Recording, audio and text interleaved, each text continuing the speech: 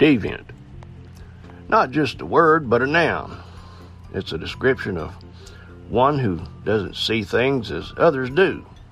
One who doesn't seek the gratification that society sees as normal. Being a deviant isn't always a bad thing, as thinking outside the box does have its advantages. But for the deviants that we'll talk about, well, they far exceed any type of what one would consider normal. In fact, they have become so thickly weaved in society today that it seems like we can't go a day without finding another deviant doing something that tops everything we've seen so far.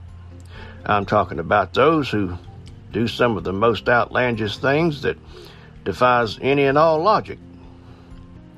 You know the type. We see it every day. Come with me and we'll keep an eye out as the world circles the drain with deviants. Hello, I'm Larry Bentley and this is the Deviant Report.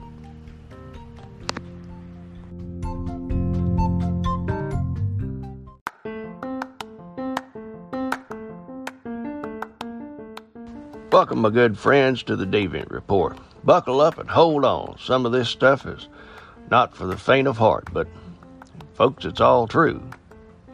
A New Jersey man cut off his own nose after losing a bet. An ambulance rushed Steve DeLuca to the emergency room after he lost a bet to his friend Tommy Moretti. Why? Because the deviant sliced his own nose off with a hunting knife. The two men were drinking and taking LSD when they started betting. Moretti said that I'd taken him for $40 plus made him shave his entire body after he didn't know what the capital city of New Jersey was. Then he lost a staring contest. That's when he lost it and said that he would take any bet I made. I said, I bet I can, well, for the lack of a better term, make out with you. And if I won, he didn't have to pay me anything, but if I lost, I'd give him all the money I have to my name, which was $233. That's when the deviant got cocky, saying that I couldn't do that to him, and he'd cut off his own effing nose if I won that bet. Bad bet, as the other deviant, Mr. Moretti, had just finished taking classes in jiu-jitsu and was able to quickly throw the first deviant to the ground and deflower him.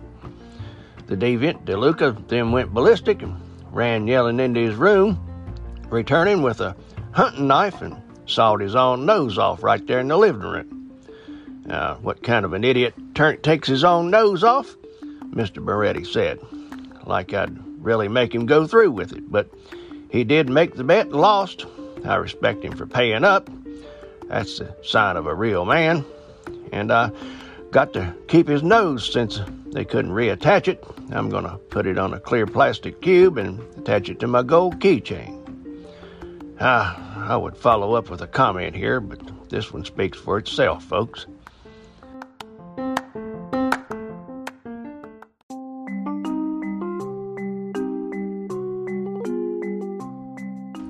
A Florida man was arrested for deflowering an alligator. People have had it with the pit bulls, donkeys, and even parrots, but this incident is on another level, and yes, we go to Florida for this one. Rupert Darwin, a 59-year-old, had kept a 12-foot alligator tied and blindfolded for at least a month and repeatedly did the dirty dance with the reptile 4 or 5 times a day. The deviant is a relatively unknown fisherman who lives in the outskirts of a remote town of 400. Residents say he sticks to himself and described him as odd. You think? A man who was out on a nature walk happened to walk by as the deviant was, let's say, with the alligator and called police. The witness heard the deviant say, "Next time you try to kill a man, you best get the job done. Now you're mine forever." Police responded and saw Mr. Darwin yodeling in the gully with the reptile in his backyard. It was the strangest thing I've ever seen, the witness told police. The gator didn't even move. It was like it didn't have a care about what the moron was doing to it. Collier County Sheriff's Office arrested the fruitcake on multiple counts of animal cruelty and 1 count of illegally keeping a wild animal. The deviant said the gator tried to eat me, and this was revenge, pure and simple. I don't have no attraction to gators, but I wanted to teach this one a lesson. I could have just killed her, but that would have been too easy. She was getting what she deserved. The train wreck also told police that he had planned to chop off the alligator's tail and pull her teeth out as part of the revenge scheme. The deviant claimed the alligator had gotten hold of his pant leg when he was fishing in a swamp and tried to drag him in the water. He was able to escape without injury, but that set the resolve for his revenge plot. The alligator was being treated for relatively minor injuries and was expected to be released back into the wild within a couple of weeks. Just wow. A man smoked his dead friend and then posted a video of it on Instagram. Derek Waters and a group of friends entered a Compton, California neighborhood to buy drugs last month when his friend Jamil Mendoza was shot and killed. Derek and Jamil were in Compton to buy a bit of weed, crack, meth, and LSD for a small gathering they had planned. Jamil was wearing blue shoelaces on his white shoes, and some blood stopped and got upset with him when he saw the blue Crips shoelaces on his shoes and asked him to remove them. Jamil, apparently already hitting the pipe, got all stupid and stood up to him. He broke a beer bottle he found in the gutter and threatened to cut their faces off. That's when he learned a valuable lesson not to bring a broken beer bottle to a gunfight. They simply kept their faces and shot his off. So when Mendoza's parents gave Derek some of their son's ashes to scatter wherever he chose, the deviant got a different idea. He shoved them into a water bong and smoked them. The deadhead on a mop stick claimed that smoking Jamil's ashes made him stupid high, and that he wants to try some more of them, if his parents were so inclined. It was good, the deviant said. I'm hoping Jamil's parents let me have more. I could smoke human ashes all day. For the love of Mike, folks. A man in Myrtle Beach thinks he's Jesus Christ. A 53-year-old man named George Burkhammer was arrested in Horry County, South Carolina, after being spotted naked in his neighbor's yard. Yes, that's where Myrtle Beach is, in Horry County. During the investigation into why the deviant was lumbering around naked in his neighbor's yard, the suspect told officers that he'd been working on his lawnmower and might have inhaled starter fluid and blacked out. I'm not sure, folks, but I think that on the side of the starter fluid can it says, warning, if inhaled, immediately remove clothing and stagger around neighbor's yard, right? On the way to jail, yes, he was arrested there in ordinance against the naked lawn lumbering.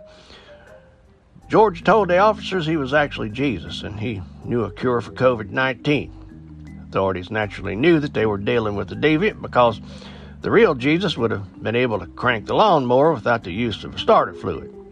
So his claim of having a cure just didn't hold up, so they dressed him in jailhouse attire and locked him away.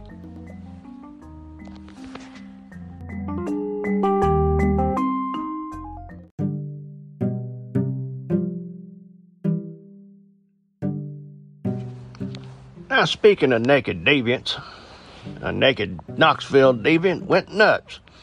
A woman was arrested after she was observed standing on a stranger's porch wearing nothing but a bandana around her neck and cussing all the passers-by. The suspect proved to be slippery as she was being arrested and handcuffed because not only was she screaming obscenities off somebody else's porch while wearing nothing but a bandana, but apparently she had rubbed herself down in baby oil too. The deviant squirmed out of the cuffs, but she didn't escape the ride downtown to the pokey. She was booked on a charge of public intoxication. It wasn't clear if a starter fluid was involved in this one, though, or not. And finally, not to leave anybody out, Eugene, Oregon appears to have its own version of naked deviant.